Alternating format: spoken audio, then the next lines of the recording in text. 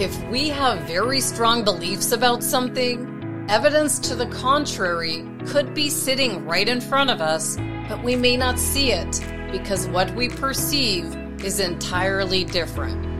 Dr. Joe Dispenza, speaker, researcher, and author who's passionate about the fields of neuroscience, epigenetics, and quantum physics, pushing the limits of possibility. Welcome back to the Neuroscience Meets Social and Emotional Learning podcast.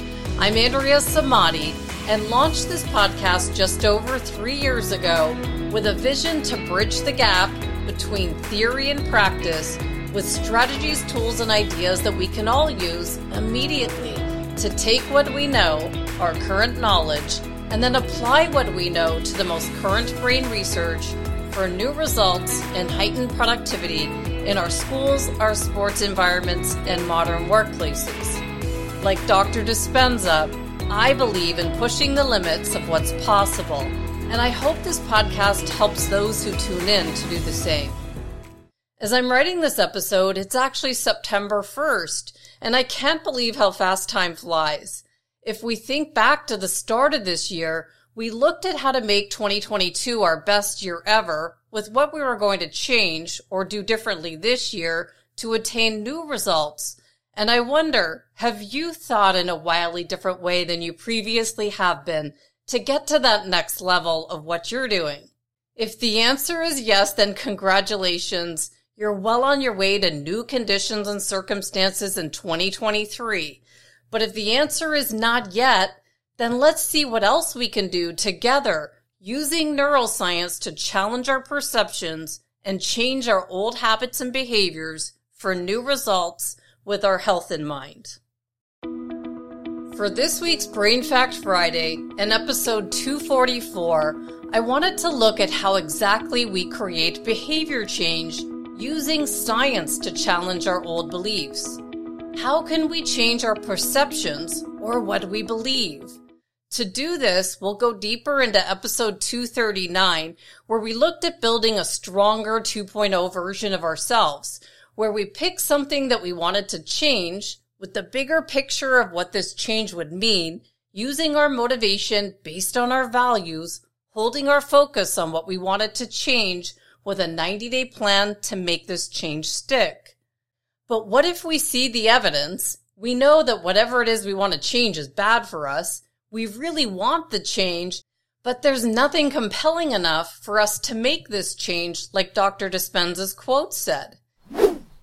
If we have very strong beliefs about something, evidence to the contrary could be sitting in front of us, but we may not see it because what we perceive is entirely different.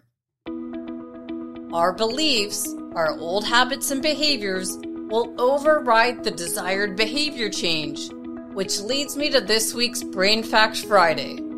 Did you know that your brain has a pattern of connectivity as unique as your fingerprints? This episode is not about swaying you to believe what I believe, but to have you challenge your own beliefs, knowing my brain is different from your brain, and see if you can look at something from a different point of view while I'm doing the same. Just like Dr. Ginger Campbell told us on the last episode 243, as the host of the longest running podcast on neuroscience, she acknowledges that what she's learned over the years is that everyone will have their own beliefs and perceptions about things, and since our brains are all wired differently, we must learn to be more accepting of other people's beliefs, and the more we can accept each other for our differences, the better place our world will be.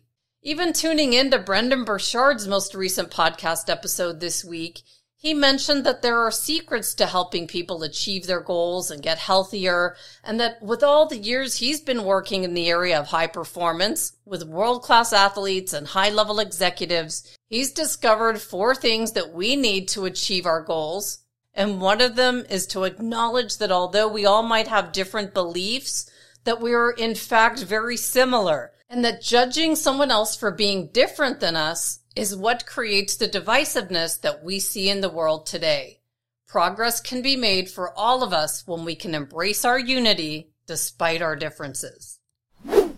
With this model in place, On our recent interview with physician and neurologist Dr. Doyon, I asked him that even when science reveals something is bad for us, and it even causes cancer, what needs to happen to stop society from consuming it without judging people for their choices?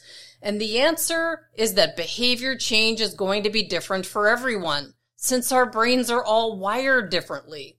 What worked for me might not work for you, but I think that when you can see the impacts of the behavior change on your own health, that this is enough to drive someone towards lasting change and transformation. Once you see an area of your health that you'd like to change, Dr. Doyon mentioned to begin slowly and see if you can wean yourself off of whatever it is you're doing.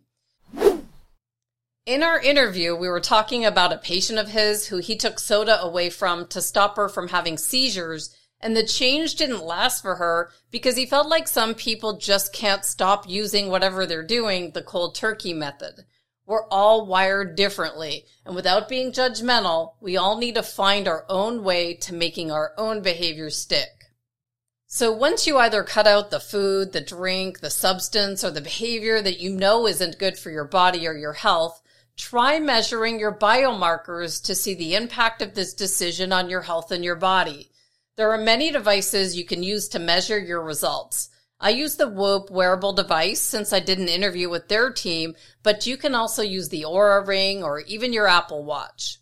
After listening to Dr. Huberman's podcast, I cut out alcohol immediately without a thought and then watched in amazement at the results of this science-based decision. In the past, I've cut out this toxin for 30, 60, or even 90 days, but I never paid attention to the physiological response that this had on my body. This is what I saw after 2 weeks of eliminating alcohol from my diet in August. First, my HRV, or heart rate variability, increased by 11%. So what does this mean? We reviewed HRV on episode 228, What is HRV? The most important biomarker for tracking health, recovery, and resilience, which means that this decision gave me 11% more capacity to perform. It gave me more resources to use towards my daily activities, helping me to be more resilient to daily stress. And second, my resting heart rate decreased from 54 beats per minute to 51. And what this means, resting heart rate is a measure of your average heartbeats per minute while your body is at a state of complete rest, and a low resting heart rate is an indication of a strong heart muscle that can pump out greater amounts of blood with every beat, so it doesn't have to do it as frequently. And physical fitness is directly correlated to the strength of your heart. So this data helped me to see that in a very short period of time, I found ways to be more resilient to daily stress and have increased my physical fitness, which is in line with my values for improving my health, so this habit is going to stick for me. But I'm not sure what it will take for you to change your behavior when looking to create a new and improved 2.0 version of you, since our brains are all as unique as our fingerprint, and what works for me might not work for you. But I do know that when most of us are presented with sound information or the most current research, and we're able to explain this research to others, that this is the beginning of how our brains will rewire for the better. To close out this episode, I wanted to share a story of how one person I know made their behavior stick an entirely different way. While writing this episode, I thought about this one guy I met on the hiking trails who changed his behavior because his life depended on it. Since I'm on the trails every day, you get to see the same faces over and over again, and you get to know people this way, even if you don't stop and have a conversation with them. One day I noticed a new face showing up on the trails, and he was a bit out of shape, but clearly working daily to change it. There were times I'm sure I saw tears in his eyes as we passed each other, but it was months before we spoke and exchanged names. You can just tell when someone is working something out during exercise and they're focused, so we usually just waved until one day we stopped to speak. His name was Sergey, and he was a mathematics professor at ASU, and he told me that his doctor told him that if he didn't lose weight, he was going to die. Plain and simple, Sergey was scared into making a change in his health, and in a few months, he took off over 40 pounds and completely turned his health around. I remember later when he reminded me of his story that it made sense that he was crying in the first few weeks. Behavior change can be so difficult, that's for sure, but Sergey stuck to his change because his results were easy to measure. He quickly went off all the medicine he was on, and his new behavior stuck. If we can measure the impacts of our change, like Sergey, or like I was able to see with an increased heart rate variability and lower resting heart rate just after a few weeks, we can see and feel the physiological changes with the decisions we've made on our health and well-being, and this is the first step towards lasting transformation and permanent change, building a stronger 2.0 version of ourselves. But not every strategy fits. To get a bigger picture of the differences within our brain, a quick glance at the neurodiversity image in the show notes can help us to see that there's no right way of thinking, learning, or behaving.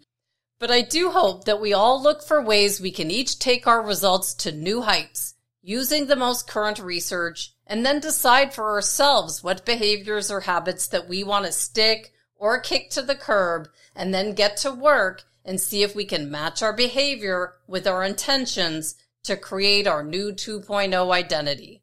And I'll see you next week.